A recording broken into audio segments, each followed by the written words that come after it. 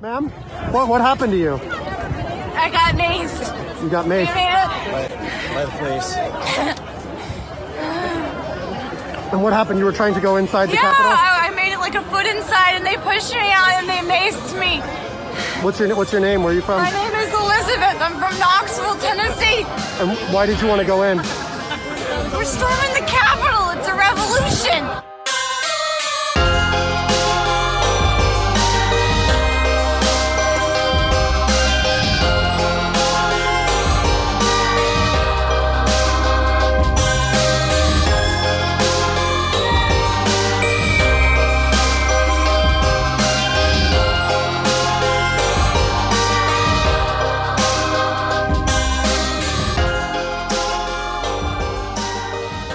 How would you characterize the coup?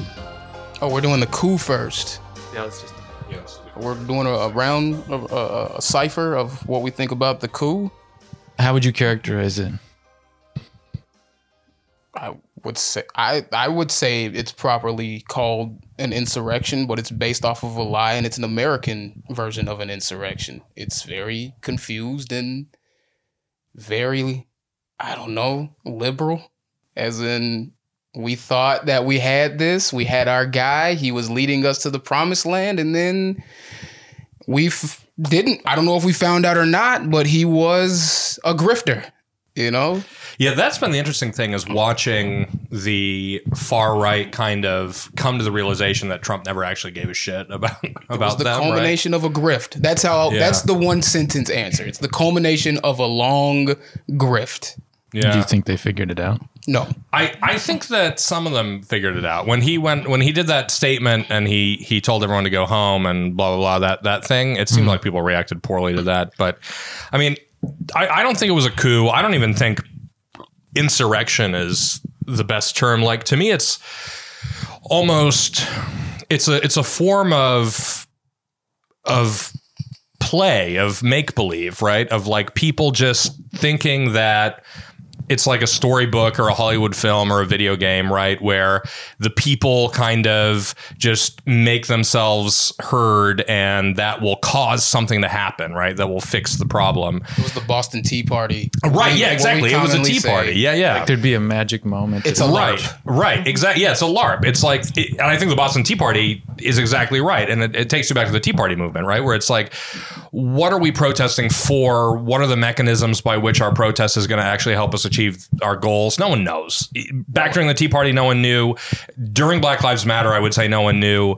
During this recent coup insurrection thing, no one knew, right? Like that connection is never made. It's we're gonna express ourselves, we're gonna make a stand, and then question mark, and then right, we're gonna get maced, and then something is gonna occur that we'll be pleased with, and of course it never happens that way. I'll let Daniel go first, but that's a disagreement we might have. Yeah, for sure. But go ahead. What? On Black Lives Matter, being the similarities are there, but it's very different in the organizational level and in some of the context around it, because one is kind of based off of a lie, one is based off of mostly a truth, and yeah, I would the say reactions are different, but the participants are very similar. Yeah, and the reaction is very similar. I think to a certain extent, you're right that there are fundamental differences, obviously, but they're like two sides of the same coin, right? Like, obviously, the liberal protest pageant and the conservative protest pageant are going to be different in significant ways, but the underlying similarity is there. But I also think that when we talk about the Black Lives Matter protests, we have to make a clear distinction between sort of the initial 3 days of a given Black Lives Matter insurrection, where there's a large working class and lumpen component to the protests, and then the post kind of 3 day window when it's kind of the anarchists and the middle class liberals kind of taking everything over, right? And to me, I think that it's the latter part that more resembles this insurrection in DC, right? Like the kind of middle class liberal incarnation of Black Lives Matter. I would even say that that's different, because the result of Black Lives Matter and the liberal part of it was focused on electoralism. Yeah. This is focused on nothing. Yeah, there is that. But I mean, there is also the sort of the anarchist component of that post 3 day window. So right? let's suss that out, because a lot of people would define what you mean by anarchism. Like for example, when you look at Portland, which is a city where I think we can clearly say that there was never an actual working class African-American component to the Black Lives Matter protest, simply because there isn't actually a sizable black population in Portland, right? So, but Portland has been having these quote unquote Black Lives Matter protests constantly, basically ever since. And they've been trashing stuff, and it's been a lot of Antifa and Black Bloc stuff, right? And to me, that's the anarchist component of Black Lives Matter, is kind of not working class rage resulting in property damage, but middle class adventurism resulting in property damage. Like the goal is actually to What I mean, like, go back, like, define anarchism for people, because it's a term people probably know it. No one listens to this, but you know, like, as I understand what anarchism is politically, is that it's basically that you don't need governing bodies to structure society. So it's basically, or if you're talking about it as far as government. Sure, kind of, but as it exists in capitalism, is that anarchists, their value is pointing out the problems in any structure, and they rebel against the structure. And the problem I have with anarchists, for the most part, is that just pointing out the problems doesn't point to a solution. So, but it is valuable, at least as an anarchist, to point out that there is something wrong. That's the same objection that I'd raise to most Marxists, though, honestly. Like, okay, so you've got some criticisms, but I mean, I think in practice, the problem with anarchists is that they really do seem to be psychologically motivated just by the desire to smash shit up. Right. It's the fuck you dad sort of. Right. They're punk rock. That's just the manifestation here in America. Yeah, of course. But I think that American anarchists they're liberals, right? Like, anarchism is a liberal subculture in the same way that Tea Party is a conservative subculture here in the United States.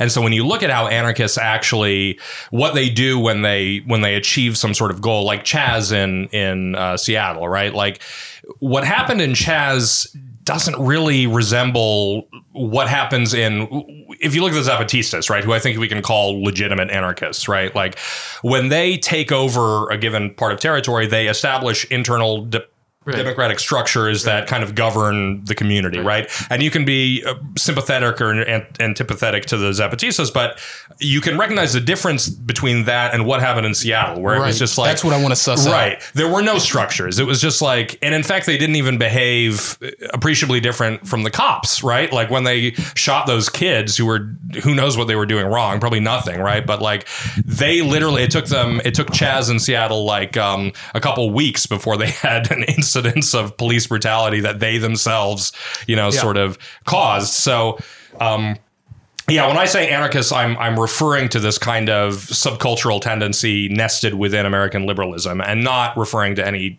sort of legitimate Rojava or Zapatista or anything like that anarchism that you might find abroad. The Rojava are not. I don't think they're anarchists. Isn't that a market socialist? I don't fucking know, man, about Rojava, but anarchists certainly seem to like them. Okay, so backing up a second, though, I think it's correct to say you were suggesting that. That it's LARPing that went on in DC. Yeah. That's LARPing. And I think that also characterizes the left. Oh, absolutely. So they do coincide, despite the fact that they're purported opposites, in this sort of theatricality. It's just... Right. They're performing for an absent spectator. Who are they performing for? Like themselves. Yeah. But with the selfies, definitely. That's the thing we said in the last podcast. Like, my problem isn't when people have an incorrect theory, or even necessarily if they're LARPing, if it's in service of something productive. If the LARPing if it had a productive capacity to organize, then fucking LARP away. But that's the difference I'm seeing in these two protests. The LARPing in Black Lives Matter, like, the prime example was when we were there, me and Daniel, and this girl comes up to us. So me and Daniel go and we're at what is that? Police line. It was a police line to an off ramp, right? Mm-hmm. Or an on ramp on the highway. Mm-hmm. And this girl comes up to me and she's like, "No, you don't need to do this because white bodies protect black bodies." And it's like, look at the size of my arms compared Right. to Daniel's arms. Who's doing the protecting here? And it's not just that. It's not like my arms versus Daniel's arms or my arms versus her arms. I mean, even if we're talking about the social dynamics, I am an adult. Like, I am perceptibly, I don't know how people look at me, but I look like I'm at least 25 to 35. Yeah, but She was a young girl who looked like she was a teenager to early 20s. That's what she read in an academic paper at Northwestern University.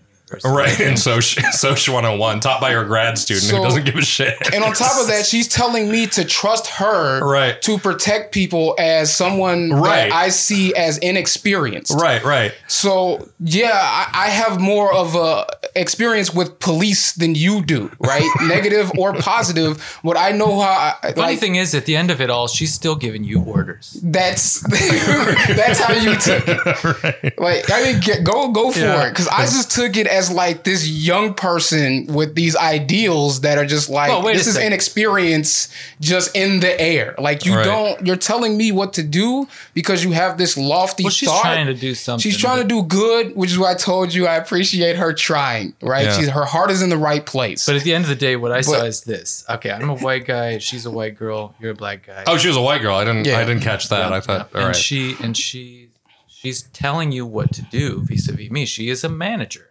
Right. It's the PMC. Right, she's a manager in training, right? She's being taught how to enforce, to come up with, rationalize, and enforce rules. That's her entire life at this moment in time. And so she's just kind of doing it like a management machine, in any given context. Yeah, I think, yeah. Like, I could have taken that as I was super sexy, but you need to protect all that. No, I think that was just human resources. That grade A beefcake. That was just human resources, I think. But we got to protect our human resources, right? Yeah. I mean, you're cultural capital, Thaddeus. How are they going to have a movement without you? See, that's the other part that comes to my mind automatically is this is the old poem "Behold the White Man's Burden," and it's like, I'm not your fucking burden. I'm here with you. We're doing this together. Right. That's what this is about. It's not about you protecting me or me protecting you. If you had to come up, she came up to me like, let's do this, guys. I'm here with you. Right. That would be totally acceptable. But that's not how it plays out in people's heads. Well, it was also semi-urgent because all this shit was going on and they were afraid the cops were going to do something. So I understand the sort of... Well, it reminds me of... There was that video of the... I can't remember which city it was in, but there was, a protest on the street and this white lady is just like telling all the white protesters, we need to leave and go protest in our neighborhood because we're currently invading this black neighborhood. And then the black people in the protest are like, what are you talking about? Like, the entire point of the protest is that we're in this together. Like, why are you saying this? They did that with the Black Panther movie. Yeah. Did they? Yeah, there was a whole thing of, we need to let black people see this first because this is theirs. There was a whole thing like that. What is the white psychosis? The white left psychosis? It's so they're trying to be in control, I think. We know better. We won't. We aren't dupes. We aren't suckers. We're not going to cross the line unconsciously. Well, and if you allow working class, quote unquote, people of color, which is a fake term, but if you allow them into the movement, then you realize that you can't use them as a totem to enforce the rules that you've come up with for your own benefit, right? Because they might disagree with you. So, and if they do that, then that undermines your authority. So you have to get them out of there, or you have to segregate you from this population so that you can continue to exercise them as this kind of like magical sort of amulet, right? That you use and you wave it around, right? And I think there's old-fashioned Christian guilt. I think a lot of this is very Christian on both sides. It's Old Testament Christianity and New Testament Christianity, right? The black people are the suffering people. Wait a minute. The Old Testament, they were Jews. Right? Which is ironic, right? Why they hate them. But I mean, like on the right, it's Old Testament Christianity. We need to dominate. Yahweh is a fucking war god, right? Mm-hmm. We need to dominate over people, conquer. And that's how it was reflected in the DC protest. But in like the Black Lives Matter protest and the young lady in question, it was, we need to protect these people because my people have done something to you, and now we need to pay. We need to sacrifice. Well, there's right? also We need a to totally martyr paternalistic ourselves. character to it. Like these in these passive passenger victims who are totally incapable of taking care of themselves. Have to be taken care of. Not It's just that. Yeah, that's the white man's burden part of it, but I think it's also a martyrdom complex that comes from guilt. Well, I think that captures left psychology pretty well, but it doesn't sort of display the full sort of grandeur of leftist LARPing. I mean, yeah, but should we talk about leftist LARPing, or should we talk about this as kind of mainstream American political LARPing, right? Yes. Because that's the thing, I think, ultimately. I think that fundamentally, if you look at the Tea Party and like, I understand what you're saying, that there is some kind of nugget of legitimate political activity somewhere in Black Lives Matter, and I get that, but I think that the overwhelming sort of majority of the people protesting there are basically just liberal LARPers, right? In the same way that the Tea Party and the Trump coup are conservative LARPers, That's what protesting is. I think the character that connects them both is that the protest is the ends for most of the people there.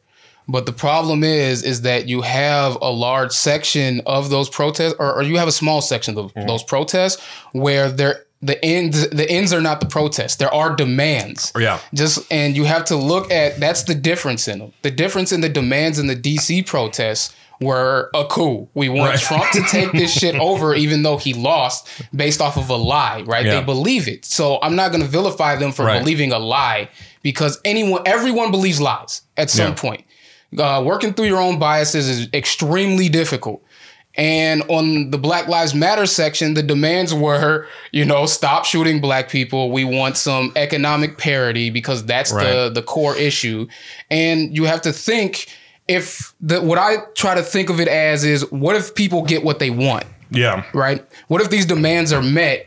Which one is better or worse for society? Well, I do think, though, so you can interpret Black Lives Matter as having this kind of broadly social democratic to socialist set of demands, right? Which is basically redistributive, and we want a functioning safety net, and we want less, racial bias and policing, et cetera, et cetera. But if you look at the actual demands that kind of came to predominate the movement at a certain point, it was abolish the police, right? Which is, I would say, not quite as nonsensical. I would say abolish, defund the police, right? Let's be more but there was this confusion, right? Of course, that's the confusion. We can talk about the confusion, but abolish the police is what really came, or defund the police is what came out of it. That's the demand. That's the demand that I think that came out of the protests once people realized that you can't actually run around trying to get your city council to abolish the police. So let's scale it back. But I think the initial let's funnel protest, the funding to teachers or something, and then it's like, what the fuck are you doing? But I think at the core for black people, it was defund the police, and it wasn't even really defund the police at the core of what black people wanted. I don't even think they wanted people to defund the police necessarily. They were just saying, we need money. We want the murder to stop. Right. And we know that I think what was good is they recognized that was an economic issue. This is we want more funding in our communities because these are crimes of poverty that are being overly policed. Yeah. So we want them to stop killing. We want them to stop being in charge of mental health. We want them to stop broken windows policy and that type of thing. So it wasn't even really defund the police. At its core, it was put money in these communities, and a good place to get it from is these police. Right. Yeah, and I think that sort of wing of Black Lives Matter, you can make the statement that is sort of a legitimate and coherent social democratic demand, right? But there was also the other wing. Funding. You can quibble with it, you can agree or disagree, but I think the fundamental point is that demand, it makes more sense than the Trump coup demand. Police would have been more effective. That would have been more effective. Sure. But that's what we were arguing with Socialist Alternative was those slogans. So that was obviously in the air if we recognized it ourselves. What they say is basically you just have to take up what people say, and then you have to work with, like the Play-Doh you're molding into something is just whatever people say. Right. In a way that's similar to right populism, right? Like that's the kind of thing that you'll hear Malcolm Kuna saying about what the Örebro Party does in Sweden, right? Where it's like, it's not our job to formulate demands, it's our job to listen to the people and kind of run on whatever they're saying at a given moment, right? Like if the people are saying we want this sort of immigration policy, then we just give it to them, right? Well, I think that's lame Trotskyite stuff. Yeah. Well, because I don't know. I don't know. I don't it's know just what he says, opportunism, but- right? It's and it can arise from either, from any wing of the political spectrum. But I do want to go back to Black Lives Matter because I think there is a, if you look at Black Lives Matter and you take out the part that has a recognizable policy demand, you're still left with this other part, which is abolish the police. This kind of bizarre, Well, it's utopian world. anarchism. Right. It's utopian anarchism, sure. And I think that if you look at that thing and you compare it to the Trump coup, that's very similar, right? Like, Yes, that's where we agree. right. And I think that Black Lives Matter was obviously a lot bigger than that core constituency. And so you can find a lot more stuff in Black Lives Matter. Whereas the Trump coup, it's small. Like it was a single protest in DC and it hasn't really... It expanded. It did, but nothing like Black Lives Matter. Let me throw this out there, right? though. Maybe we come back to it because there's still some loose ends here, but I contest the very notion that it was a coup. It was Well, a yeah, we're fucking calling it a coup, spectacle. right?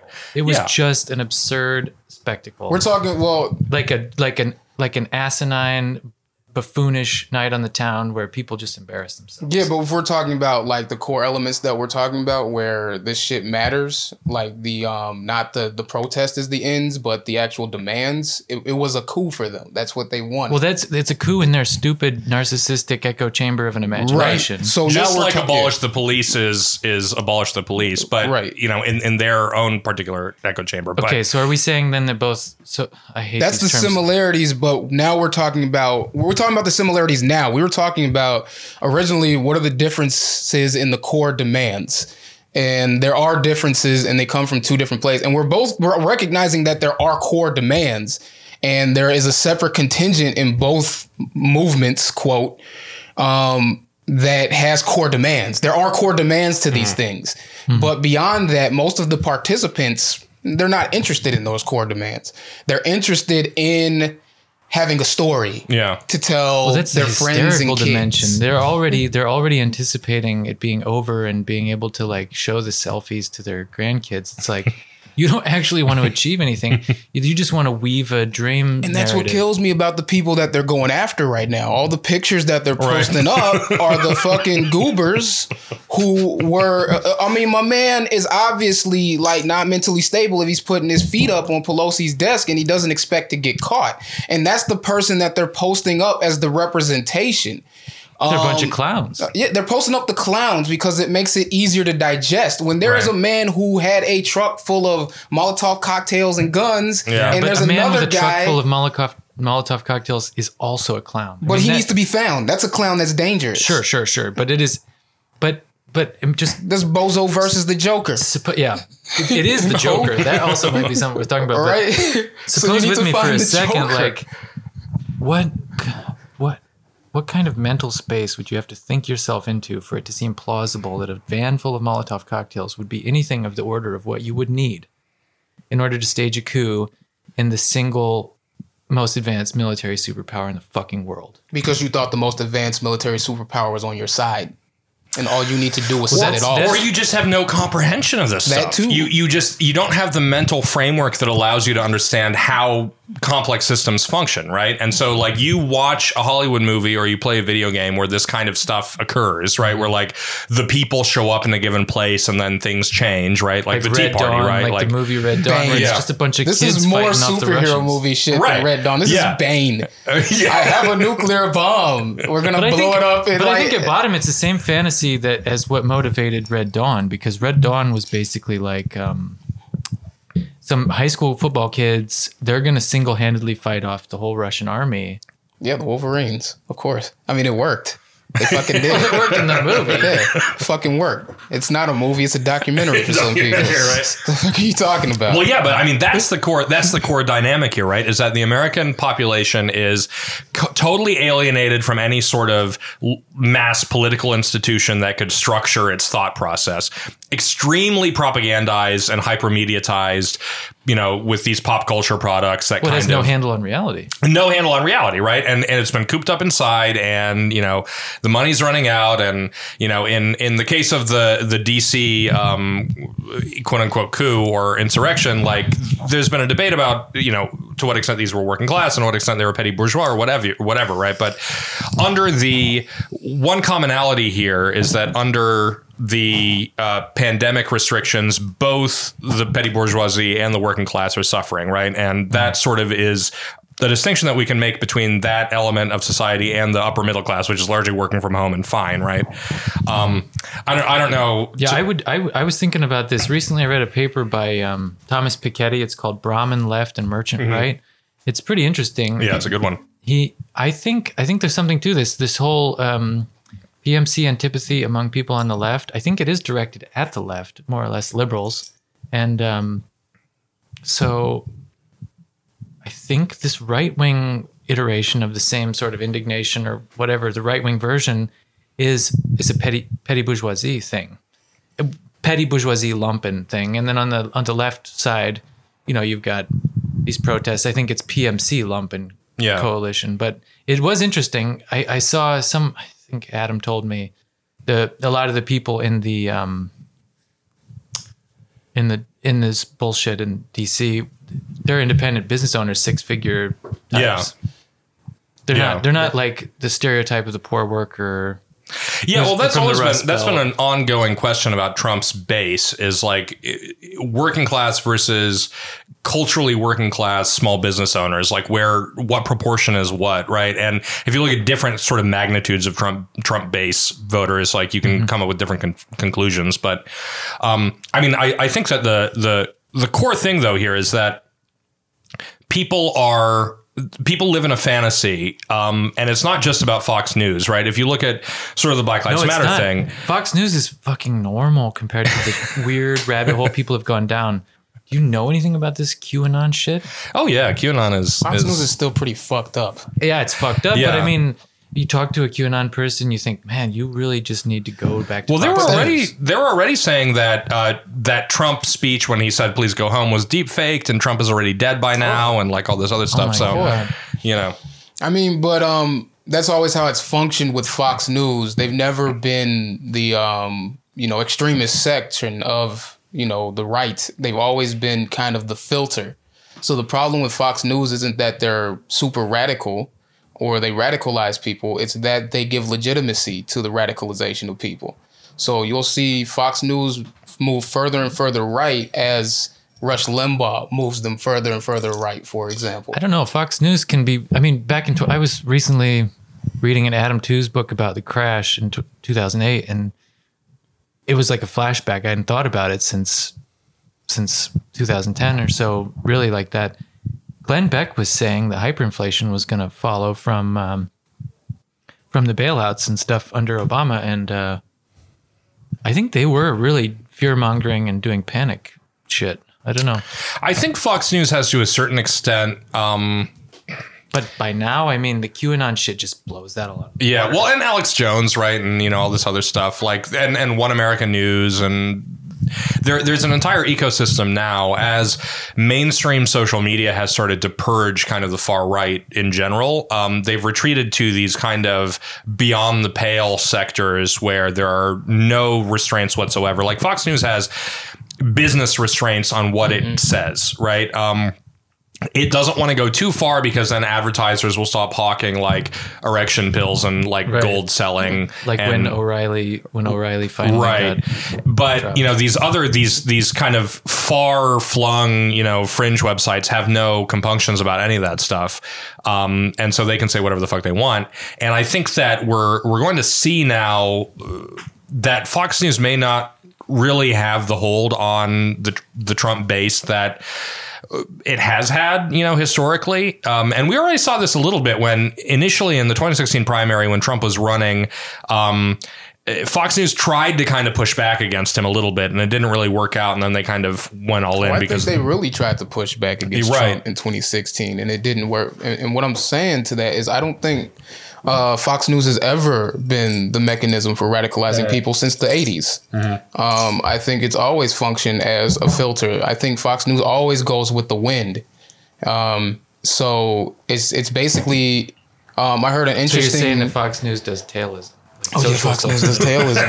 But I mean, I heard an interesting thing because I want to get back. I thought it was interesting when you were saying that both movements are kind of like a backlash against liberalism. And somebody on CNN, I don't remember who, might have been Smirkanish, his show, but somebody came on and said that the job of the right now is to de-radicalize the Trump section of the party, and like the backlash of like the leftists right now against this DC protest has been to do counter protests.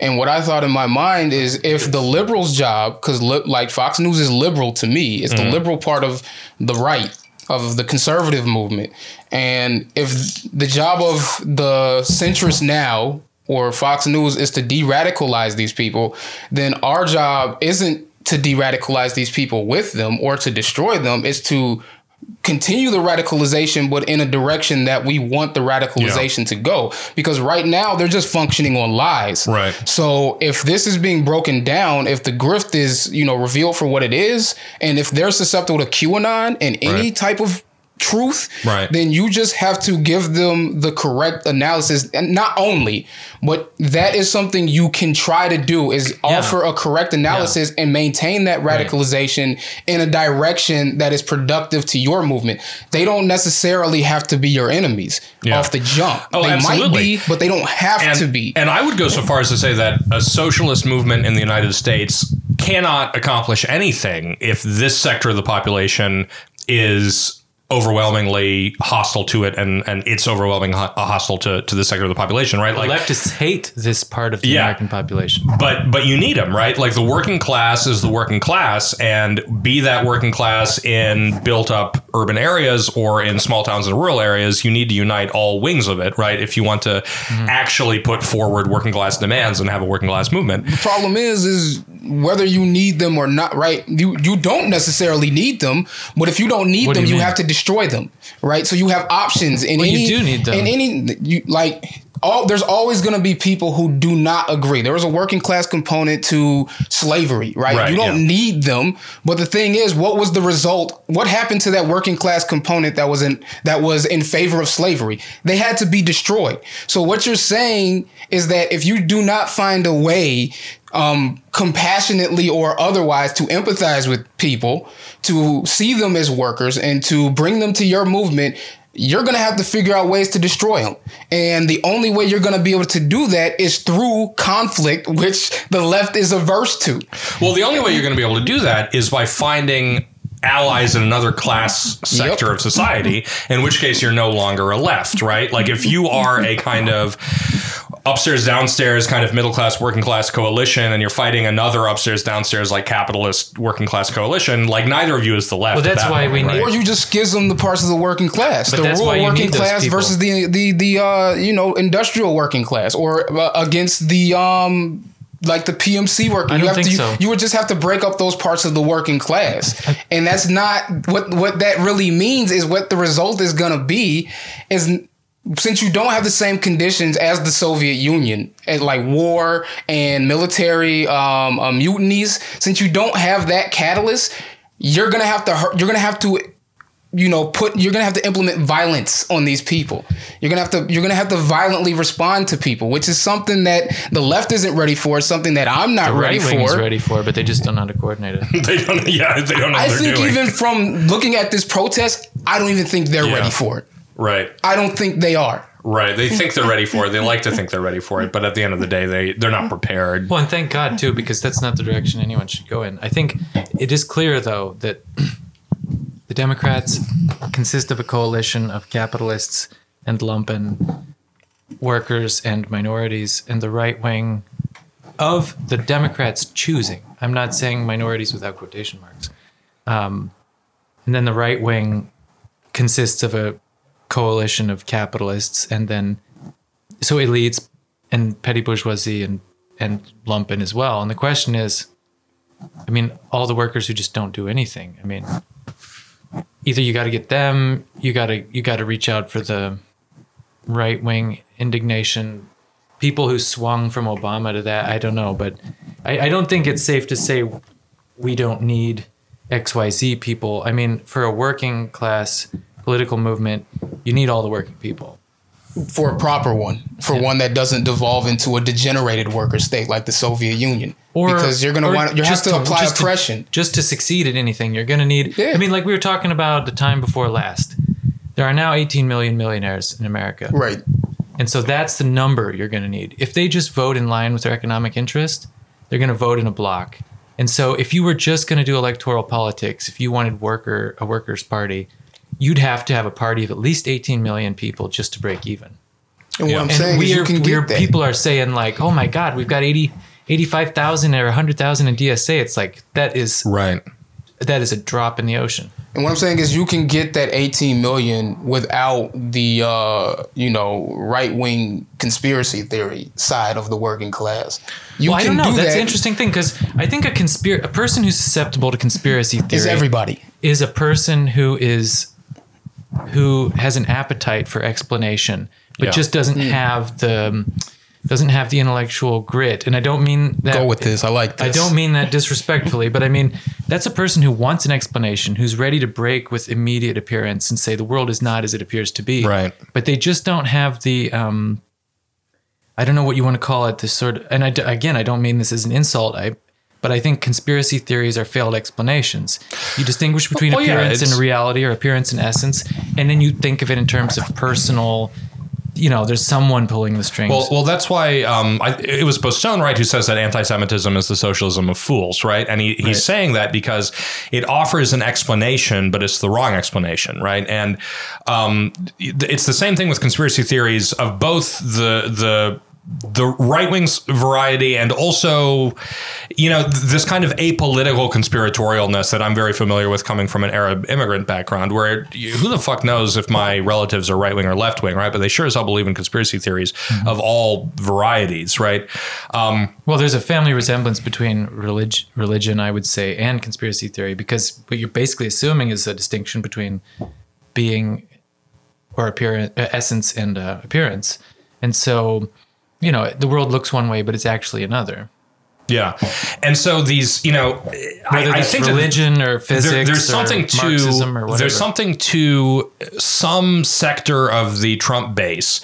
And it may not be sort of the hardcore conspiratorial sector, but it may kind of have swung in that direction a little bit just to figure out explanations for like why, and the Obama-Trump-Bernie voter, the Obama-Bernie-Trump voter is, I think, a key constituency here, right? Because there is this entire segment of the population that voted Obama because they thought he would change something. And then when he didn't, they kind of bifurcated. Some of them went towards Bernie, and then some of them went towards Trump, and some of them went towards Bernie and then towards Trump, right? Mm-hmm. And if we can provide explanations that make sense to these people, there's no reason that they should be hostile to us, right? Well, that's another question, because, one thing I wonder is an explanation that makes sense to these people. When I hear some of the things that are said, some of it is just so absolutely insane and outlandish. I just wonder whether the criteria with which these people judge isn't just totally corrupt. I don't know how much of this QAnon shit you've heard, but like. Well, I mean, but then you look at what happened with Jeffrey Epstein, right? Where it's like everyone that I know believes that Jeffrey Epstein was killed, right? Like I don't really know a single person who thinks that he actually committed suicide, right? And so it's like you've got a huge sector of the population that has already taken the first step towards conspiracy, in the sense that there may be a super secretive cabal of pedophiles who run society, and they may have killed this guy in prison, and they, it's only once you start down that road, you can kind of see how someone might keep going down that road past the point where it seems reasonable. But that doesn't mean you can't be like, hey, you kind of went too far down the wrong path, but this actually explains everything that you're concerned about, like over here. So, well, here's the rub, though. Here's the rub, because there is a ruling class of people who have wealth, which equals power. The question is whether you conceive of it as a class or whether you conceive of it as just individuals. And then further, is it a ruling class which happens to contain some sexual deviance, or is it an essential property of the ruling class that they are cannibalistic, Satan-worshipping pedophiles? I think the conspiracy theorist thinks that there's something really important about the fact that they are cannibals, Satanists, and pedophiles. Whereas I think a Marxist would say, well, I mean, of course they're going to have weird predilections. Right. Because they have power. Right. And they can do whatever they want. But the important thing is that they have the power. Right. And so the question is, why do these people fixate so much on that stuff? And that seems to... Another thing that kind of connects... This is another thing that kind of connects leftists and, conservatives or right radicals is the individualism. I think that's what it is. I think you touched on it, is that what they conceive the problem as is individuals. So we're going to storm the Capitol we're going to go to the Capitol building and we're going to get rid of all of the politicians. We're going to do a citizen's arrest and that's going to change everything. Right. Because we got rid of these set of individuals that are causing the problems. Right. It's not a systems question. Right. It's an individual's question. Same thing The problem happens is on the Nancy left. Pelosi. The problem is Chuck Schumer. I'm putting my shoes up on Nancy Pelosi's desk to teach her a lesson, not knowing that Nancy Pelosi has masters she's beholden to, mostly her own fucking money. Well, her power, I mean, she's worth 125 Exactly. million. That's what I mean. Her own money is her master, right? And then on the flip side, it's also like the individual question of here's what I can do, right? It's this sense of power that people get from the individual that leads them towards conclusions that we don't need to organize. Well, they also just think that need they to could be that powerful individual. destroy. Yeah. And I mean, a good example of this to the contrary, I will say in the Georgia election, I will give a shout out to Stacey Abrams, right? There was a problem. She thought that she never conceded her election because she thought that she was, thought it was stolen from her to some extent. What did she do? She didn't go out saying people need to rise up and get in the streets. She started getting people out to vote. That was her form of organizing people. And that's an example of what people on the left and on the right, if you have these problems, need to do. You need to start organizing people. Not necessarily for electoralism, but you need to start that's the power is organization. And I think both of them are antithetical to organization because that's a burden, because then you have to apply real democracy.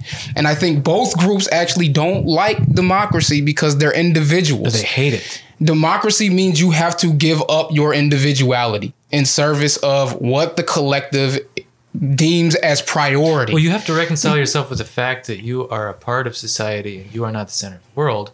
And I think both left and right in America, I mean, because ultimately, let's back up and not use the words the way that we use them in a parochial American sense. Everyone in America is in America is a liberal in the classical European sense. Everyone is talking about individuals with liberties, rights, duties, and the disagreement is which rights and duties people have. I mean, liberals say, I have a right to an abortion. Conservatives say, no, you don't. But the ultimate horizon is individuals with liberties, so rights and duties. And so they're all liberals.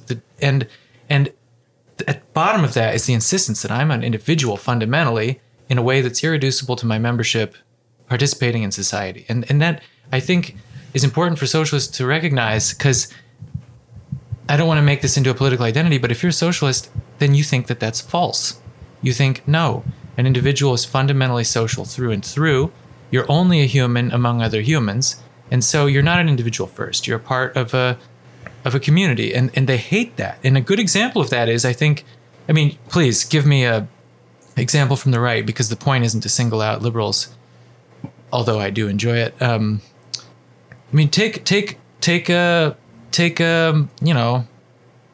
Take a liberal feminist who would say, like, okay, you say, let's put it to a referendum, right? Test their commitment to democracy. We'll just say, like, this can't happen, but let's say you had a federal referendum tomorrow on abortion rights, reproductive rights. And let's say, this is just hypothetical. It's just to test intuitions, like a thought experiment. Say 90% of America, evenly distributed over the entire geographical region, said, no, we don't want that. I think a lot of North American liberals would say, well, to hell with what they want. I know that it's right and it should be the case, so fuck them. And I think that's when you get to the core, the authoritarian core of I would say Anglophone humans. North American liberalism. And it's the same thing. It's the same thing in different, mutatis mutandis with the right. I mean, they have this too. Like, what if everybody said no gun? What if everyone said gun control? They'd say, well, fuck them.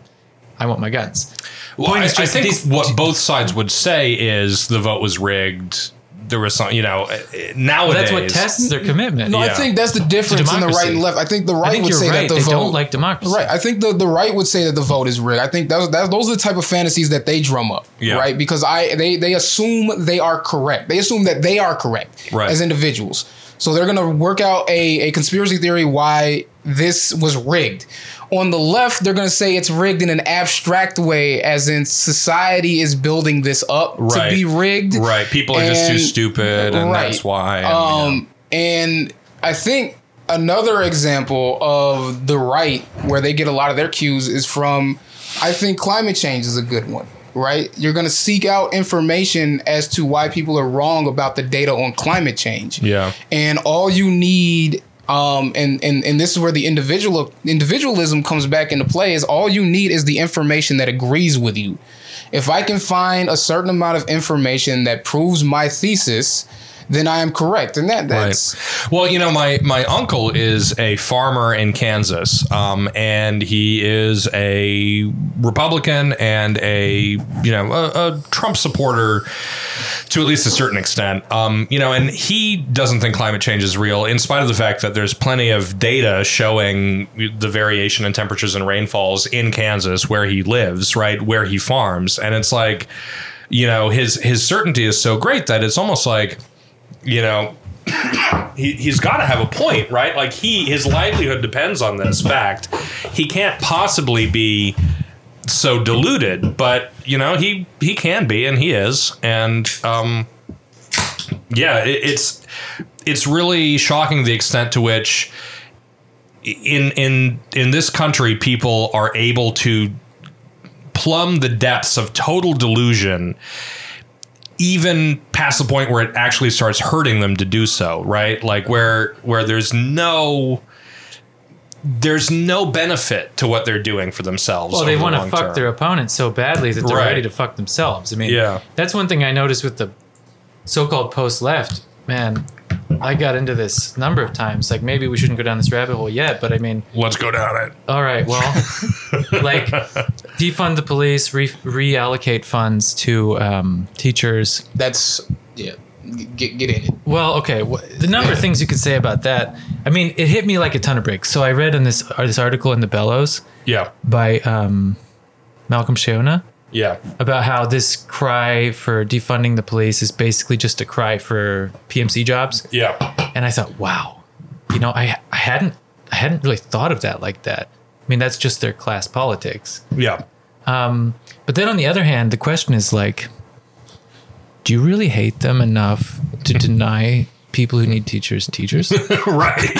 Yeah, that's the thing. It's like, okay, well, is your solution defund the teachers and refund the police? Like, at a certain point, you have to adjudicate which of these institutions is overfunded and which is underfunded. And the same thing goes with debt cancellation. People say, oh, well, student loan cancellation, that's just a handout to the PMC, blah, blah, blah. And it's like, what the fuck? I mean, think every financial burden of one person is another person's financial. One person's financial liability is another person's financial asset.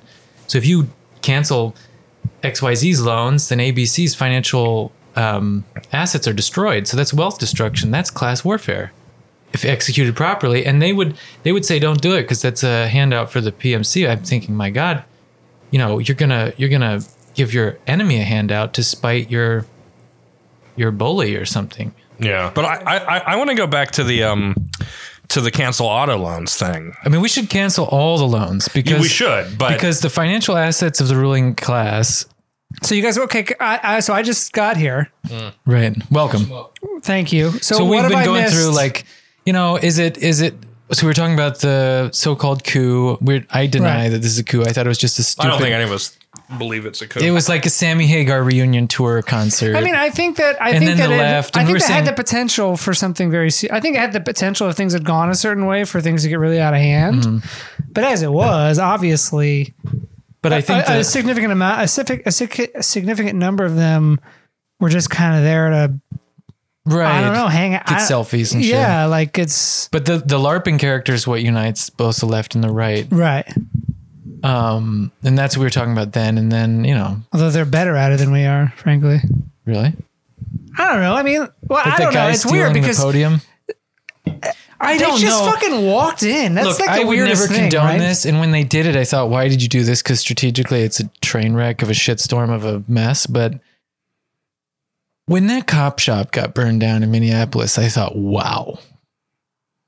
Yeah, no, that was good. That was better than what they did. I'm fine with that. In DC. I think that normalizing storming the Capitol is probably a good thing over the long term. I think we should normalize physically assaulting elected members of the government. For sure. Absolutely. I think that they should leave their house and be like, shit, am I gonna fucking get spit on today? Or they should live in fear. Yeah, I absolutely agree.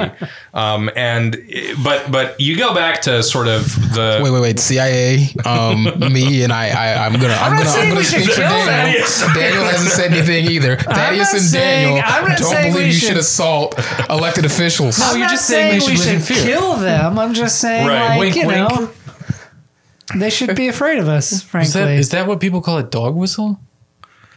Yes. What? A dog, where you say something that... I'm not saying they should... Well... dog whistle is generally like a racist thing. Oh, okay, well, I'm just stupid. Edit that out. CIA, edit that out. Well, Daniel's in the CIA, so Daniel, don't kill me. That's right.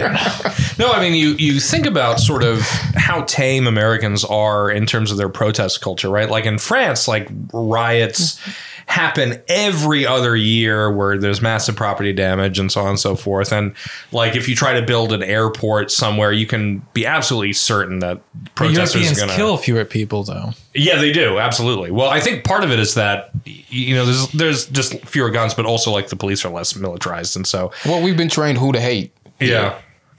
So, you can, like you said, you can outsource your violence to the police. That's one thing. And you've been trained to hate poor people. Poverty is hated here. Yeah. So you just focus your hate on impoverished people rather than the powerful. We do hate the poor. It's hard to underestimate how much most people really despise poor people in this Everyone country. thinks of themselves as a kind of entrepreneur or manager. Question is, though, going back to this, is the lowest common denominator between the right political spectacle and the left political spectacle. I mean, are we all just LARPers? I mean, is there a difference? Is there any significant difference? Because I had people calling me the other day when this was happening, and they're like, "What's going on?"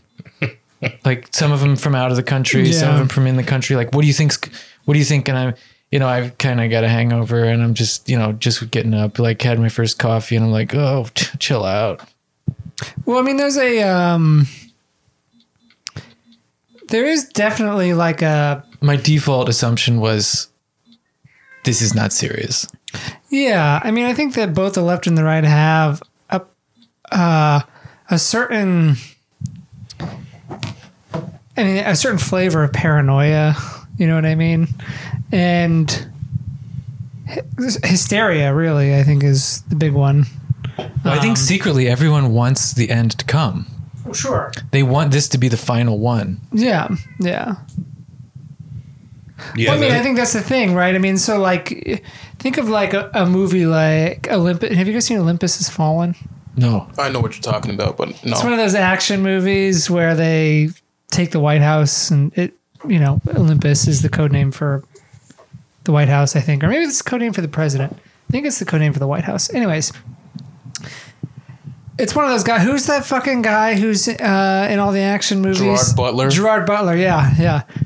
This man knows. Anyway, it's real cheesy. But I feel like that's, when those guys stormed the Capitol, I think in their minds that's what they thought they were doing. Climbing the walls. Right. Like sort of staging these ideas of, or these fantasies of resistance, which the left has their own versions of, which are, fucking stupid equally or whatever. But that's what they neither side, I feel like, really amounts to. And they're both like the Bundy Ranch. Do you think it's like the Bundy Ranch? No, I think the Bundy Ranch had a purpose. Yeah, I think that they were much more organized and much more If it was like the Bundy Ranch, people, there would have been deaths left and right. You know because what I mean? I remember seeing a video around the time of the Bundy Ranch with this guy doing a selfie recording in the truck, and he's like, Darla, it's important for me to tell you how much I love you. This is really important. We're defending the Constitution. My daughter's important to me, and blah blah. It's like, you're not gonna die in a blaze of glory, dumbass. You're gonna go down in handcuffs. I mean, the Bundy Ranch, they could have gone down to blaze of glory. Was it one guy got killed? Sure, but still, who the fuck knew? But I mean, there were right. like I mean, 20 think of them, of like the history of like right wing militia. I mean, Waco. Right. You know, the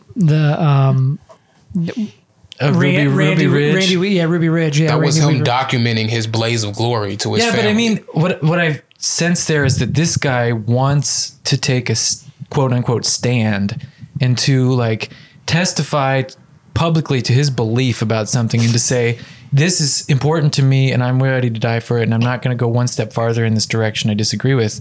And for some reason, that's psychologically gratifying or important to this person. And I sense that that's the case. I mean, you see like leftist protesters. I see this thing all the time when I'm, it comes up in my news feed, like some leftoid woman who, probably went to art school, sitting lotus position naked in front of a line of cops. You know what I mean? Like, right, of course. It's a similar kind of. Well, that's performance art, and all performance art is bad. So we can set But that this guy aside. quoting the Constitution in his pickup truck to what he thinks is the last recording he ever sends to his family is also, it's just lumpen performance art, isn't it? Sure. I'm being flippant when I say that, obviously, but I don't think that's. I think he was scared.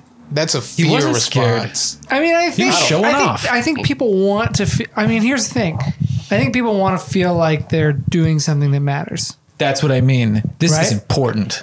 Well, Like, it's think religious. Think about the way we live.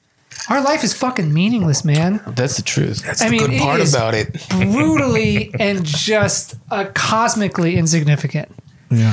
And people are kind of trying to find things to feel like I'm doing something that matters. But when they're trying to find things that make them feel like they're doing something that matters, and it's like, because they don't know what it is to do something that matters, like it's a simulacrum of doing something that matters. It's what they think the movies have taught them about. It's what a person would do who had something that mattered to do.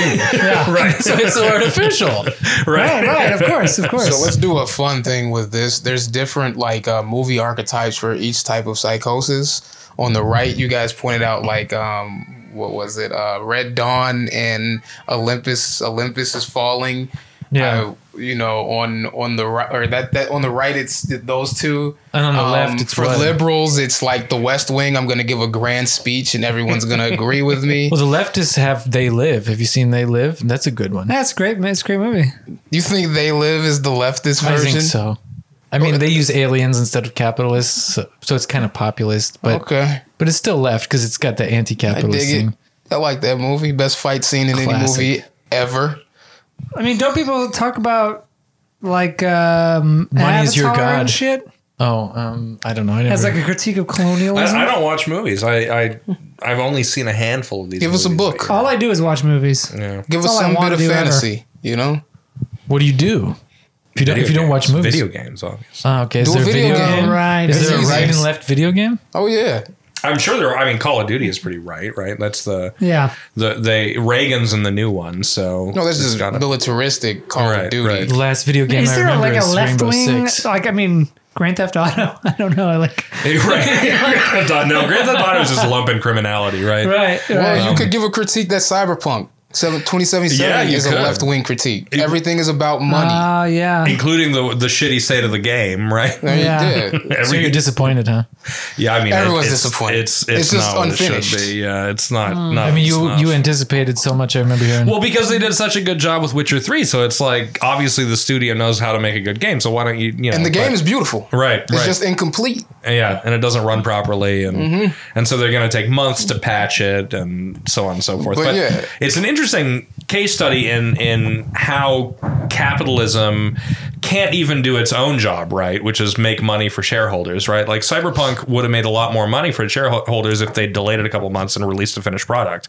But they wanted to hit some kind of end of year target for some reason. So they released it early, cut into their profits on the orders, probably billions of dollars, right? In terms of like the decline in profits versus what they would have gotten if they released it. No, it's more of they do know how to make money for their shareholders, because shareholders are not concerned about the profits a year right, away. They're concerned about the quarter. Right. So we have to give you your dividends for this quarter. Oh shit, it's not ready.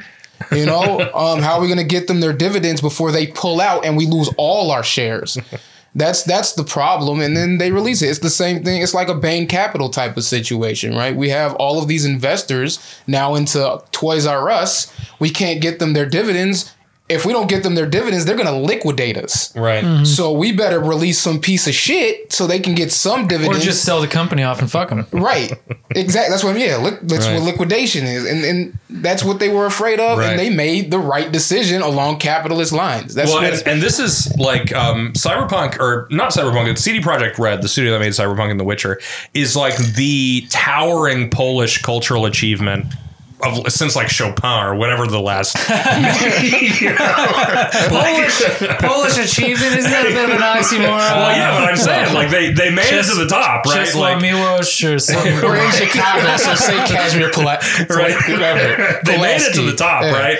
And is it Roman Polanski Polish? Yeah, he is. Yeah, there you go. We all know. But CD Projekt has made more money than Polanski too. I mean. It's a thing. I want to know what you're talking about with auto loans. Well, I'm interested in that because we were talking about is it a good idea to cancel student loans, and how the post-left has started saying, well, instead of student loans, why don't we cancel auto loans? Because the authentic working class. Why the fuck would... The obsession with authenticity and authenticity is fucking pseudo-political economy. Let's get rid of the loans on the thing with the most depreciating value. Cars.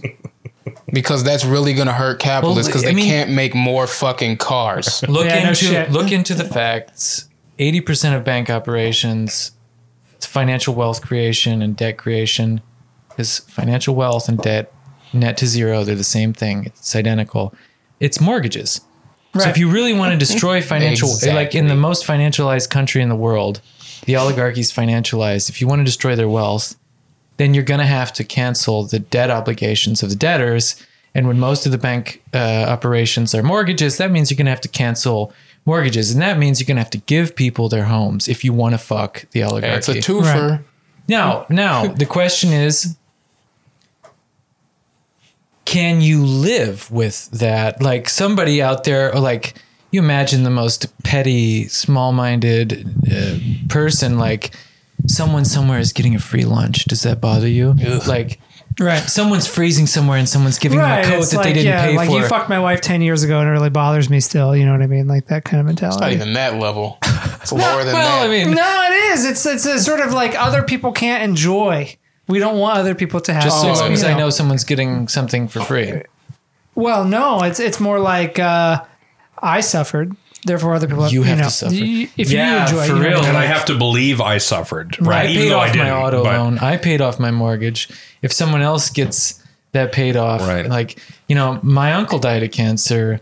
I mean, if they cure cancer for your uncle, that's not fair to my uncle. What's also funny with that is these are the people who always say, "Don't you want to leave something for your children?" I remember I had this conversation with a buddy of mine. Still, I love the dude, right? One of my best friends. And he said, "Don't you want to leave something for your kids?" And I was like, "Yeah, I want to leave something for my kids. I want to leave them health care. I want to leave them a house. I want to leave them a fucking education. I want to leave them a federal jobs guarantee." There you go. That's what I want to leave my kids. I want to leave them a democracy. It's going to be net more than I could ever leave them with inheritance because I'm a normal guy. So that's the funny part about that. And that's where I wonder where the confusion comes from, because then it does distill it down to pure jealousy. I don't want you to have this because I had to suffer. And then that's just psychological pettiness. I mean, the thing is, it's $1.5 trillion of student loan debt. If you liquidated that politically the right way, like namely, whoever bought that debt's not going to get it. Right. No quantitative easing or whatever. Nothing. Yeah. Then what you've done is destroyed $1.5 trillion worth of wealth. Yeah. And that is class warfare. Just making sure. I'm just making sure this works. All right. Kosher? Yeah, we're good. Okay, good. So how could you be against it? Like, you're going to give a handout to somebody you don't like, but you're also going to cripple your enemy. Right. Yeah, I mean, so like the other argument that you could make is in a world of limited sort of possibilities for redistributive policy, it would be better to have a progressive redistributive policy than a mildly regressive one, which is what they argue student loan forgiveness is. So instead of reducing all the student loans, you take the amount of money that you would have spent on that and just give everyone their share of that, right? So everyone gets $5,000 instead of the student loan people getting $20,000 or whatever. Why is that better? I don't know. I mean, but that's the argument that I see pop up a lot. But that's not class politics. That strikes me as some sort of weird utilitarianism thing. Also, weird egalitarianism, which is not consistent with socialism or Marxism in a way. Like, if you're a socialist or a Marxist, then you want to wage class politics. And what that means is you want to destroy, because wealth is power, and you want to destroy the power of your opponent, therefore you want to destroy their wealth. Simple argument. And so every financial asset, corresponding financial liability, you want to cancel that liability to cancel that asset. And because you want to destroy the wealth, you want to destroy the power of your opponent. Right. And so every opportunity you can get, you should take. Because the goal is to cripple your opponent. Does canceling car loans cripple anyone? Whoever owns that debt. Yeah. But so the thing about car loans is that they can be discharged in bankruptcy, right? So Right. Well, that's why student loans are especially important because, I mean, those people, myself included, I mean, it's just like, I mean, this shit will follow you to the grave. yeah. Yeah, well, I mean, when my father died in 2007, he still had student loan debt. And whatever money I would have gotten from him, the government took for his student loan debt. And the fucked up thing is this: if you understand basic monetary operations at the federal level, I mean, those things aren't going into any fund. They're just deleting negative numbers. Right. That money didn't go anywhere. No, It just went to the inflation gods. Right. Yeah. It was just destroyed. Yeah, it was just a sick fuck you to like a dead person's kids And his whole you know? family. Yeah. Would you call that a wealth tax? Yeah, negative wealth tax. My father, who like never made more than $40,000 a year and fucking drank himself to death. So, did we come to a consensus on Well, auto I loans? think a considerable portion of the left needs to overcome its own psychological, I don't know how to call it, ressentiment, bitterness, or whatever. Like it's guilt. Well, I don't know if it's even that. Like, No, it's envy. destroying your enemy is going to mean you have to be a big boy and get over your antipathy towards the. I think the priorities come from guilt, though. I think the post-left thing is not envy. I think it's this doesn't help the certain segment that is lumping, right? This doesn't help the poors because we see them we're better than them. This doesn't help the poors, so we need to do something that helps the poors first.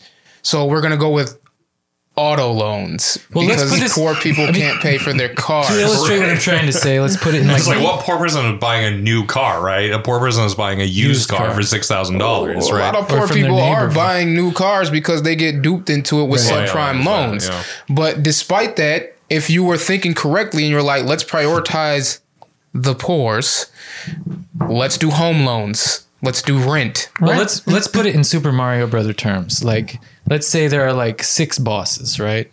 And you got to beat each boss. They get bigger and bigger and bigger. And you right? want to fuck princess. Ultimately. Well, Yeah. you're gonna. But Not you wanna. Well, let's not get ahead of yourself. It's an obligation. You got to beat That's the part of it. bosses first. That's also very offensive. That's fine. But let's say some magic mushroom jumps out of the woodwork and says to you, Adam, tell you what, we'll work out this deal where the lowest boss gets free lunch and the biggest boss just spontaneously combusts and you can go straight to princess if you push this red button. and you're like, dilemma. I really don't like that low boss. I really don't like that low boss because you know what? He always, he breathes through his mouth and he's got bad breath and blah, blah, blah. Yeah. Can you overcome it? I mean, I could because I'm selfish. Well, that's the thing. It doesn't seem like it's so hard, but for some people on the left, it's very hard. If you look at the actual class position of a lot of the post-leftists, though, you've got PMCs, you got failed PMCs, you got failed petty bouge, and that's so I know the psychology of it is interesting because to a certain extent, you can see certain of them are like, okay, well, they couldn't cut it as these kind of PMC lizard people in whatever context they were in. So now they're just angry about it and they're lashing out, right? Right. And that's why, I mean, if you look at their online behavior, look at who they target. They target Garbage Ape and Carl Beiser. Like Carl Beiser, who's like a guy who just like posts on Substack and like teaches adjunct at some university somewhere. Ouch. And like Garbage Ape, who's He's just a like worthy target. He's just like a guy. Right. Like he's literally, I mean, I know more about him. I'm not going to say, but like, he's just like a dude who like lives in the Midwest. No fucking, he doesn't publish, but they treat them like they're important. Like It's the fucking media, they treat them Bhaskar like over they're here. the fucking CNN of the left or something. Well, this is the Twitter problem. It's a pit. It's just a pit you fall Well, into. It's like fucking La Brea stupid. tar It's pit. pathetic. It's honestly pathetic. It's crazy to me that they even care what either of those two guys. I mean, I like both of them. They're fine people, whatever. But like, who fucking cares what Garbage Ape or It kind of seems like the post left has been imploding though recently. I think the Trump with victory, or sorry, they thought Trump was going to win, he didn't win, and that seems to have caused some sort of schism that I don't really follow, and that kind of precipitated just a general unraveling of the quote unquote project, or what? I don't know. I mean, like,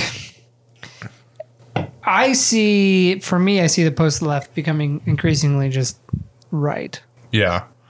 Like at a certain point, like at a certain point, I don't know how long ago, a year ago, maybe, what we call the post left seemed to have some sort of,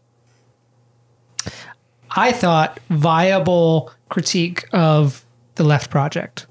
They were kind of tapping into some problems, into some contradictions in the way that the left was, thinking about class and thinking about certain things.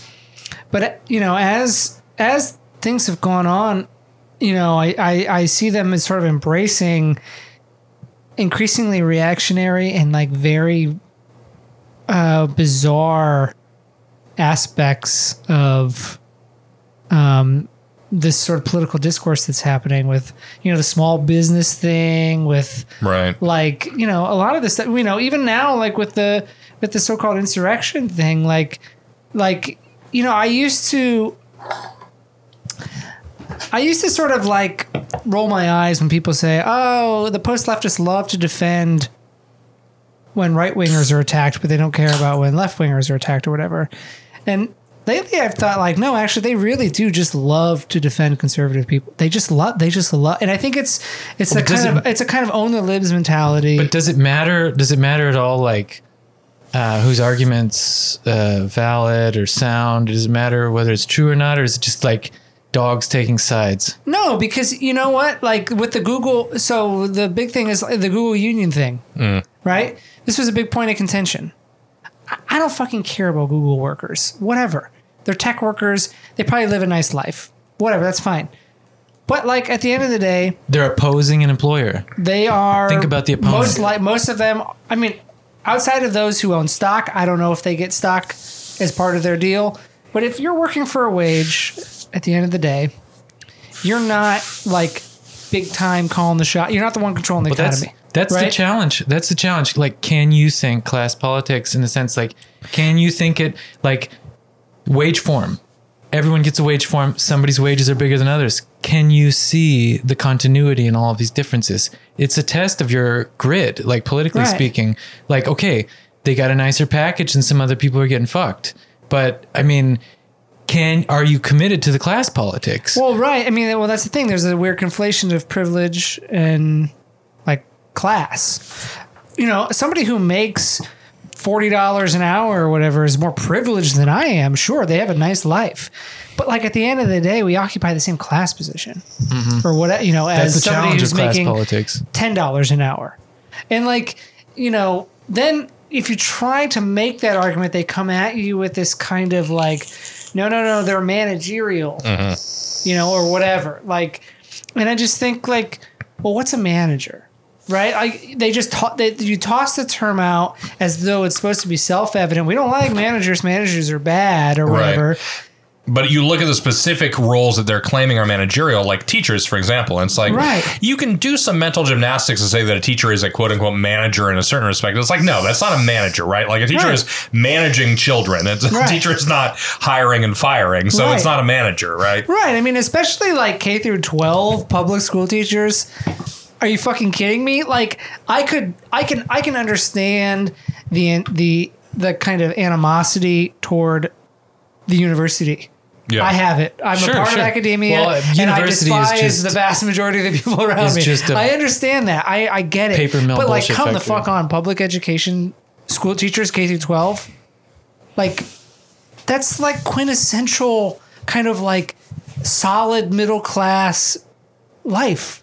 You have a union. You fucking go to work. You do something for the public. You know what I mean? It's like it's PMC, and so it's disqualified or what? Well, they think it is. They think it's PMC. But are these people Marxists? Do they call themselves Marxists? Sure, they think they're more Marxist than Marx or something. Because the interesting thing is they should check chapter 15 of volume 1 of Capital. Marx calls supervisors, so-called, the managerial segment of the work. Well, he calls them a segment of the working class. They are. And he calls them a special segment of the working class. Why?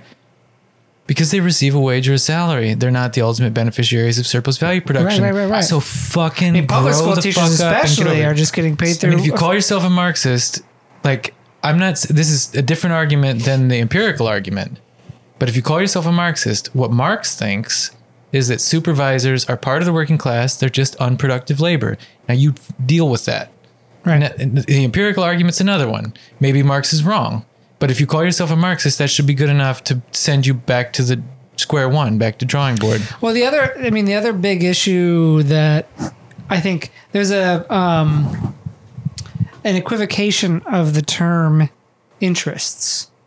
Well, that's the problem. They base it all on interest, but that's not what it's about. It's about aggregate surplus value production. Interests than working class people. So, and that's like why they say these Google workers, these tech people, they have different interests than most working class people.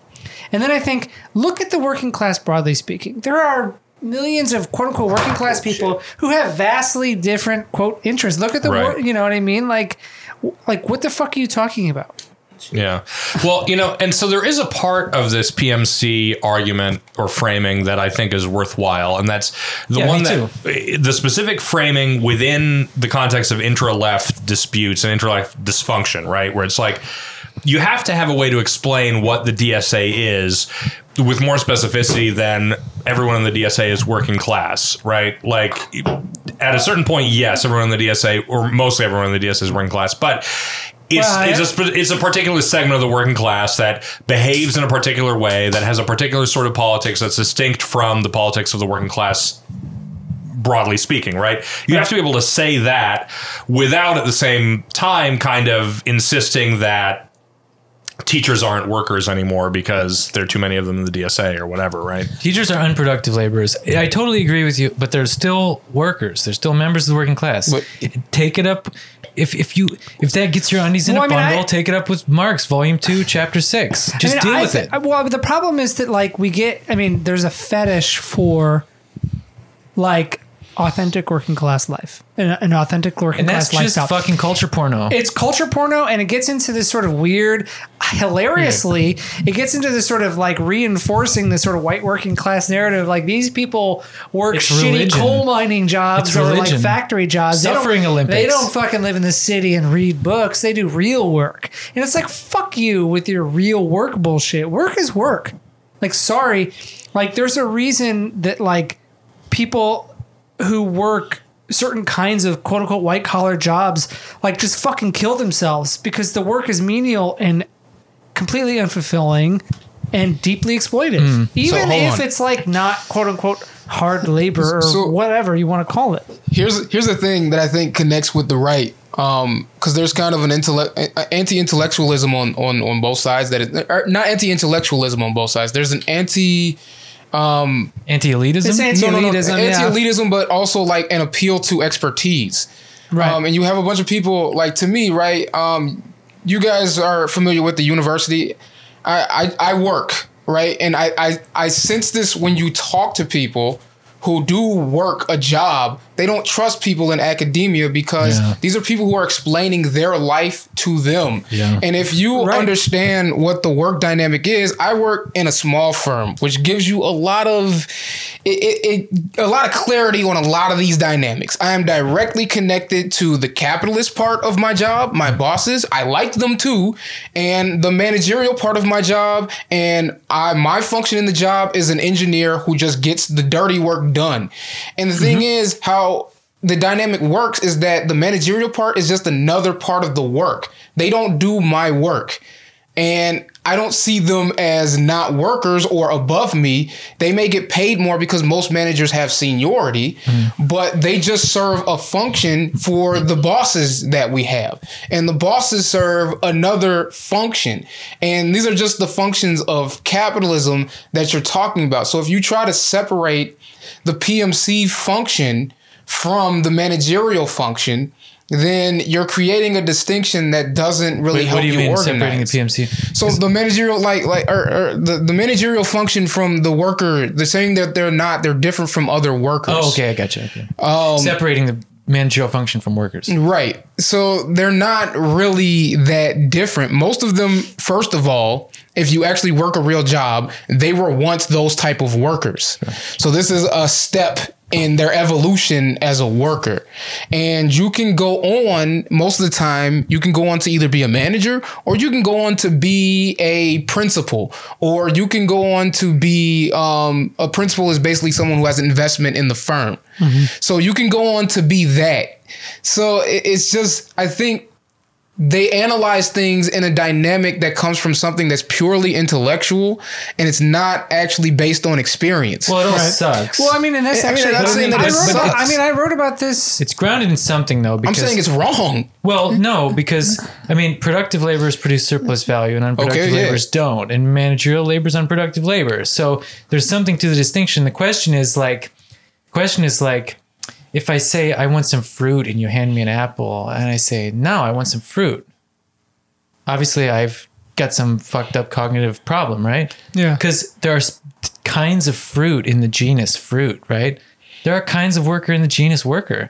We're all workers, but we're not all productive workers. That's the challenge that they don't seem to be able to meet, right? Well, I think the problem, and I've written about this, is that for a lot of liberals, and especially educated liberals, the working class, they think of the working class and working class life as temporary. It's supposed to be something you do to get to a better life. You don't want to stay there forever. It's not an end. It's not a life in and of itself, right? It's not a worthy life in and of itself. It's something you have to do to get to something better. Maybe it's not a worthy life in and of itself. That's the problem. No, it should just be a life you can live with dignity and be fine with it. But in capitalism, it is a life unworthy of a human being. Well, that's what's wrong with it. And that's what the sort of liberal meritocratic worldview reinforces. And I think a lot of the people in the university get that because, why do people go to the university? Because they don't want to work. They don't want to do those kinds of jobs. They don't want to have that kind of life. But what I'm saying is in the actual functions of a job, most of these managerial jobs outside of being teachers, they're just an evolution of your job. Itself, right. Yeah. You don't. If you do your job well, you get promoted. Yes, you get promoted to being a manager because now you know the functions of the job, and you can teach people how to do the job, and you can manage the functions of the job. Right. That's how you become a manager in most jobs. Well, damn it, Thaddeus, you're supposed to stay at the bottom if you're an honest, authentic Marxist. That's dare you take a pay raise. That's exactly it. That's the disconnect that people who just purely academically, interact with these things, think of it as, whereas the workers I'm just doing another job. No. A legion of martyrs will save the world, Thaddeus. But I think there is a certain type of workplace where the managers do come from a different stratum, right? Where they're hired in specifically because they have Ivy League educations or what have you. And they do constitute a different sort of it's not so much internal promotion that creates a manager, it's external hiring that creates a separate class of worker whose job it is to exert sort of downwards pressure on the other workers, right? And I don't know what proportion of the economy these workplaces constitute versus which I think is the more typical workplace, like what you're describing, where a manager is simply an experienced worker who's eventually gotten promoted, right? But yeah, I mean, so I think that they latch onto this set of stereotypes about the manager-worker relationship, and that's what they're talking about. Right. I don't know what kind of, it might be the case in tech or something. I don't know. I totally also agree that there is an interclass problem, specifically on the left, like the PMC issue. That's important for the left because the PMC is important for the left. Right. On the right, you have petty bourgeoisie, right? And so PMC, the Brahmin left. I mean, you saw this with the insurrection thing. I mean, hilariously, how many of those guys are small? As the arrest have been made, and they're all like They flew there. They're all making six figures. Fucking Tank Noodle, the guy from Tank Noodle was out there, right? Yeah, roofing business.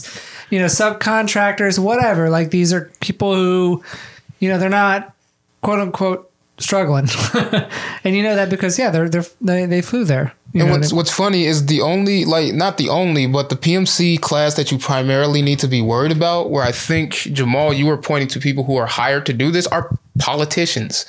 These are people who are bred to do a PMC job. Right. And you need to focus on a specific sector of the PMC that's causing the problems. Right.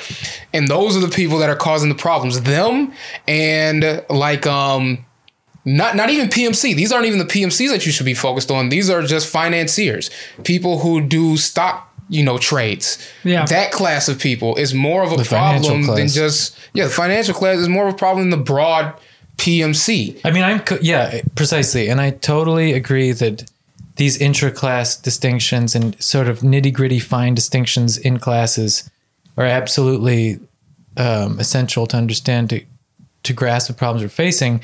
The question is just whether it's important the way that people on the left are saying it's important. And I think they have the general outline of significance right, but I mean, it's not the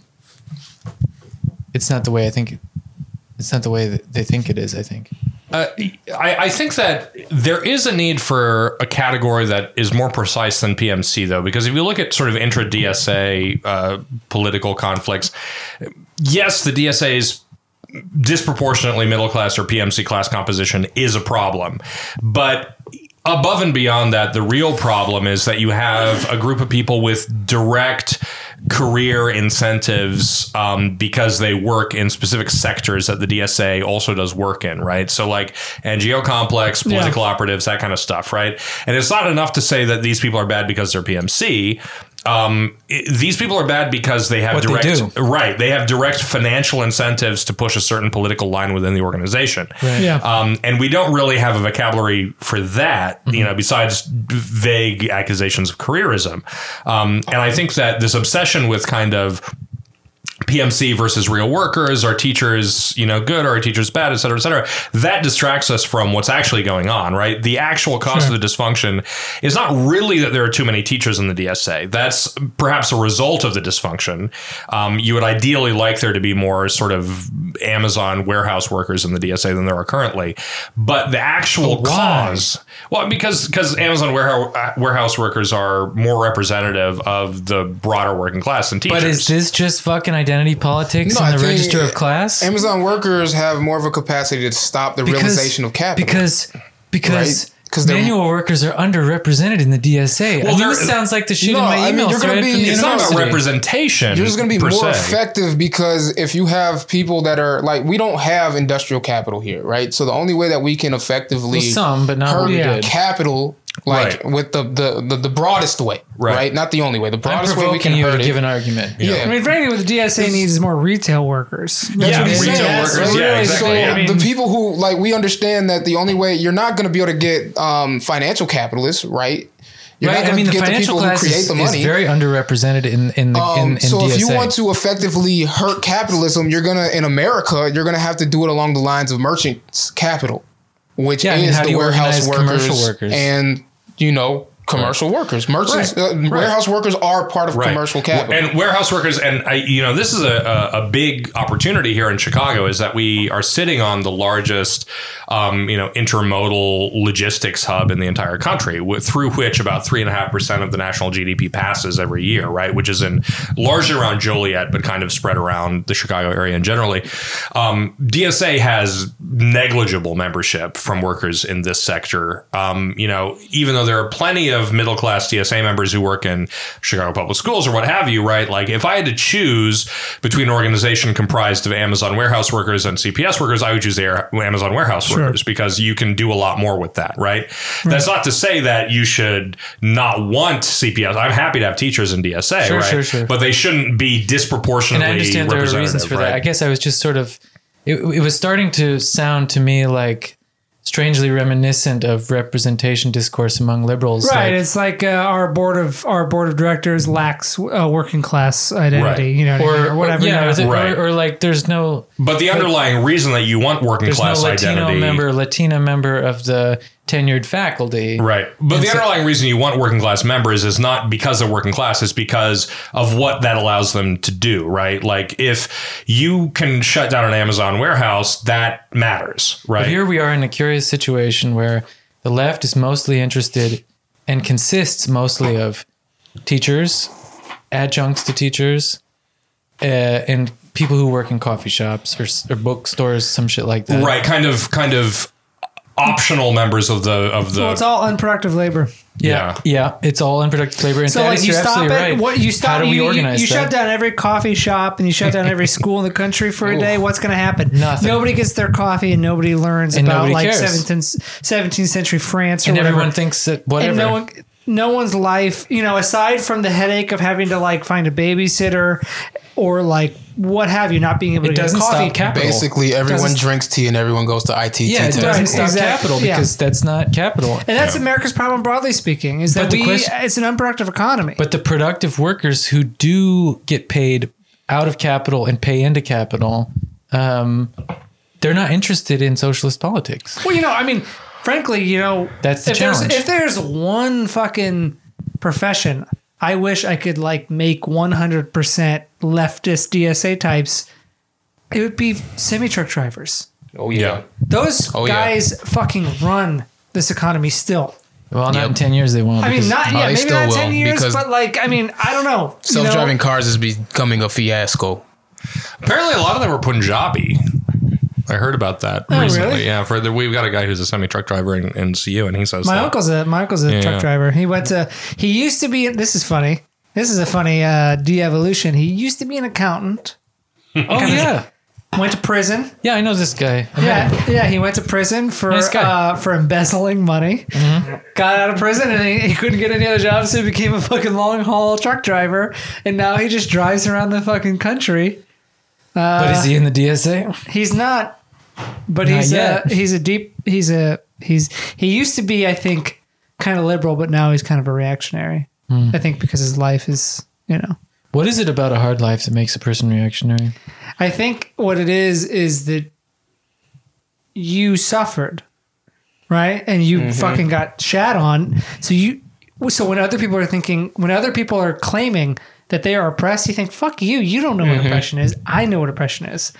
Because my life was fucking hard, and your life, comparatively speaking, is not. It's really just. I think it's similar to the post leftist saying, "I won't cancel loans if it'll benefit somebody, even if it'll fuck my enemy." It's also you have a skepticism of people who haven't suffered telling you how you can alleviate your suffering. Right. When you have already figured out the way to alleviate your suffering. Precisely. Or you think you have, and you think they're fucking clueless. Maybe you have. Right. It's like somebody who.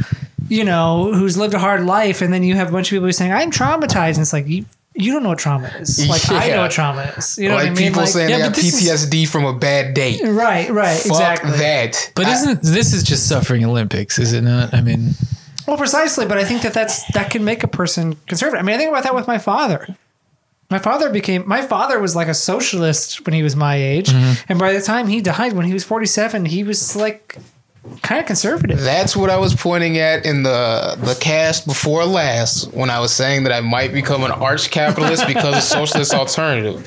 Not saying that I have suffered, but I have like my mom's story is an amazing story Why where she on got earth would that make divorced, you a capitalist? raised 5 kids, went to school while she was divorced, worked 2 jobs, and then somehow she's at one that I don't even know now before while she's making 6 figures. She came out of the struggle, right? And when I hear capitalists or hear socialists telling people about how they need to rise up against their oppressors without even revealing to them the risk that they have to take, to me, it's like I can be more effective if I just made a lot of money and committed to charity, because you people aren't offering anybody. Well, that's anything. how you know also that they're liberals. They're talking about oppressors instead of exploiters. I mean, it's like, it wouldn't do any good, but my temptation is to like invite these stooges to disambiguate their jargon. I mean, oppression. What would that be? I'd like to tell them to get a fucking job. I mean, like, Not just a job, get a career. I mean, think about like my father's position, right? So my father grew up. He was born in 1960. In his 30s, he goes through a divorce. He remarries. He's kind of an idealist. You know, he's a socialist, working class factory guy. Gets his education after he has 2 kids. He goes back to school. He finishes his degree, and then everything starts to fall apart. You know, he thinks he's going to be some great like PMC, English, whatever. The best job he can get is in human resources. He's a headhunter. He just like pairs well, that's people with jobs. unproductive labor. Fucking miserable work. It's fine. He makes like $45,000 a year, which for him is like, it's enough to like buy beer. He's got a nice wife. Fast forward, she gets diagnosed with cancer. He gets laid off because suddenly his job as a headhunter it's a shitstorm of economic problems. in the midst of the .com boom, Right. in the mid 2000s, suddenly like his job isn't so important anymore. He gets laid off. Technology developments. Right, precisely. Technology makes his job obsolete. Because you got Indeed and you've got Monster.com or whatever Right. the fuck. So now he's unemployed. He has no job, health insurance. His wife has cancer and she's dying. They move to Pennsylvania because like they're basically homeless and they find someone who's going to let them live there. The only job he can find is as a janitor at McDonald's. So this is a guy in a span of like a few years went from being like a highly educated white collar worker. He's a white collar worker, but he also had he was a guy who wanted to write novels. He was reading Rousseau and Marx. He was highly intellectual. He had a really, great wife. And then now he's drinking vodka and fucking cleaning toilets at a McDonald's in some fucking no-name town in Pennsylvania. Like, I can't imagine a situation that would make someone more conservative. You look around the world. That's the question, though. Why? Why does it? Well, but I mean, because you think about like, imagine then you look around at like left politics and like what their demands are, and he thinks, "Fuck you." Those are your demands, right? You know what I mean? Like, well, fuck you. You want to cancel student loans? Well, but I mean, this was in the mid 2000s, of course. But I mean, it's a different left, but But not just that, I don't even find a place in the current left for my mom. My mom is a radical at heart, right? And I can't find a way where she could interact with the left right now. There are way too many demands. The entry is way too high. Yeah. You have to go to these meetings. You have to adhere to this type of jargon. Mm-hmm. You have to have these beliefs. Like my mom is definitely, she like I am. Me and my mom are the same. I am pro-choice, but pro-life at the same time. You cannot hold those two things in your mind if you want to be on the left. Yeah. Like, if it was up to me individually, I would try to lobby to my wife to not have an abortion, or my girlfriend or whatever.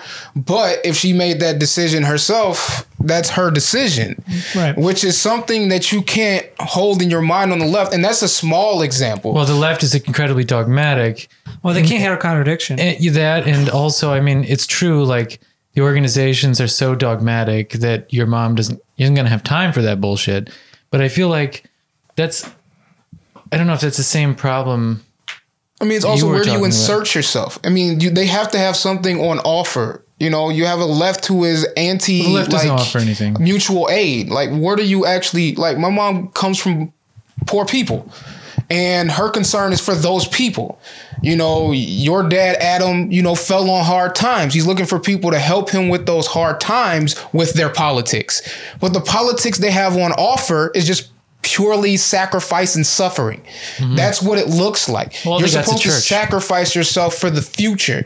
And you're sitting there and your concern is the present. Right. You know, and the past, right? Those are your two concerns. And all they offer you is this nebulous future. Right. You can't engage with that. Well, you know, and it's an interesting thing about how the left sort of writes off huge sectors of the working class. You know, there's the culturally conservative, rural, you know, working class that the left obviously has no time for. But then there's also the kind of, you know, the culturally apathetic, you know, sort of urban working class that the left also doesn't have any time for, but the left pretends really, really hard that they're speaking for them at the same time. Right. Yeah. And it can't actually, it can't handle this discrepancy between reality and what it thinks should be reality. And so it builds these impediments and these structures that keep regular people out of the organization so that they can, you know, they can be spoken for without the inconvenience of them speaking for themselves, right, at the meetings or what have you. And yeah, it's such a fucking clusterfuck. I think it's just everything on the left is always perpetually unrealized. You're always looking towards something that needs to be realized in the future, where people have immediate concerns that the left is never concerned about. And not only are they not concerned about it, but you are backwards in your thought if you are concerned about the immediacy of your condition. That means you're backwards. Yeah. Right. You should be concerned about student loan debt in the future, which, no, I'm worried about the job that I need today to take care of my kids. And it does. And if you're an older person, it becomes kind of ingrained in you, because it's like in humans, how we eat too much. Like, there's a response in the human body that if you eat something, you don't even realize it until 20 minutes later, because you're always concerned about starvation. So that's why human beings are easily get obese, because you're always concerned about starvation. So if you live a life where your immediate concerns were prevalent all your life over the future, even if you reach a point where the future can be a concern, like my case, like now the future can be a concern for me because now I'm at a point where I can save money, you're still always concerned about the immediate condition. You always have a backward looking perspective. Right, so to because speak. that is, you know that it can always devolve into that condition of immediacy. But the left does not recognize that. Well, there's never a sense of conservation. Well, I don't know. I wonder, because in a certain respect, the left's always talking about the future, but it's always talking about the future from the standpoint of a backward-looking perspective. It doesn't really have much of a future to offer when you look at them. I mean, take for instance our experience with Socialist Alternative. They're always saying we need a planned economy by workers for workers. It's like, all right, spell that out, and they're like, what do I do now is what people are asking. Like, every time I ask that, what do we do now? There's never an answer. Yeah, but I mean, it's like a Maslow's hierarchy of needs kind of thing. Like, imagine in whatever, like my father his wife is dying of cancer. He's an alcoholic. He's cleaning toilets at McDonald's. Imagine like the DSA trying to like get him to care about half of the DSA platform. The problem. He's going to say, fuck you. Right. Like, I want to have just the most basic fucking things. Why should it be? This is the problem, I think. Why is it an appeal to try to convince someone to care about some other thing instead of talking about the problems that they're facing? Because that's what will motivate people to do shit. Well, that seems to me to be a massive problem with the left. Right. Well, I mean, that's why I think working class politics has to be, and that's why right wingers are more motivated and more successful. Because I mean, I think working class politics can be summed up on like 4 issues, right? You know what I mean? Like healthcare, housing, wages, and like family, whatever, like unions or something like that. Yeah. Well, I would say, I mean, getting rid of unproductive rent-seeking sectors of the economy. Right. Like if you nationalized all. But I mean, I think that kind of goes in monopolies. hand with Right. like rent and, Sure. or housing and et cetera. But And insurance. in insurance, Fire precisely. sector But shit. you know what I mean? If you Like, liquidate the fire sector, you'd come a long way towards. In socialist alternative, the whole idea that the stimulus checks were an impediment to working class consciousness Oh, was that a load of what? fucking bullshit to me.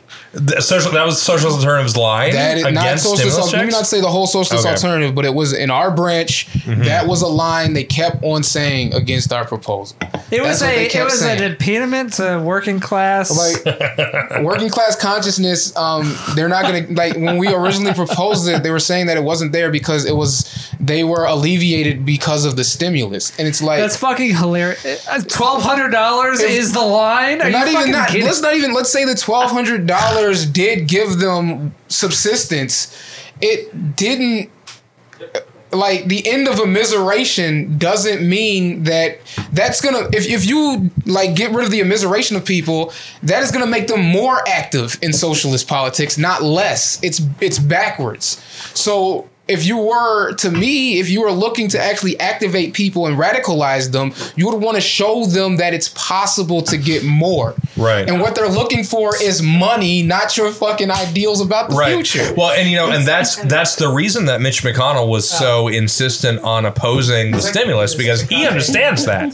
He's fighting a class war, and he understands that if you give people something that they can touch and they can be like, oh my God, I was helped by the government, they're going to think, well, what more can I get? Right? Like what That's what the is thing. the possibility? Socialism should be in your advantage.